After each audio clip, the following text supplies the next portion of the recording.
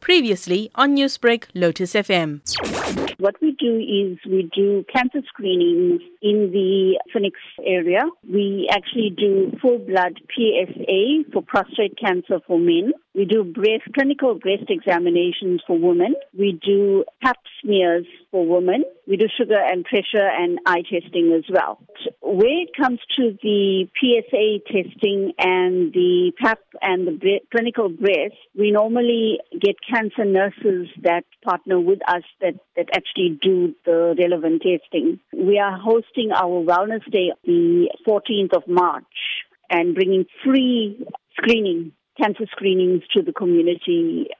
We've chosen the Haven Park area as our point of wellness for this term of the year. The Woodview Cancer Support Group has been around for several years now and working with communities and families affected by cancer. In light of World Cancer Day being commemorated today, how important would you say awareness surrounding the disease is?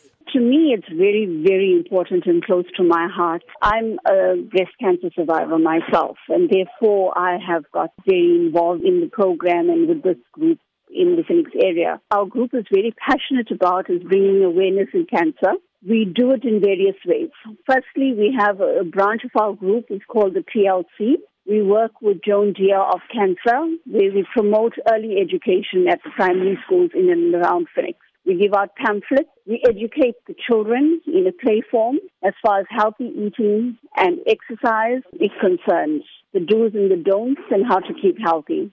So we try and get early detection, and from the previous wellness days that we've done, we have helped a lot of the community members who actually wouldn't have discovered that they've had a lump on their breast, or even we've been alarmed with the amount of men in the area that had been discovered that they had prostate cancer.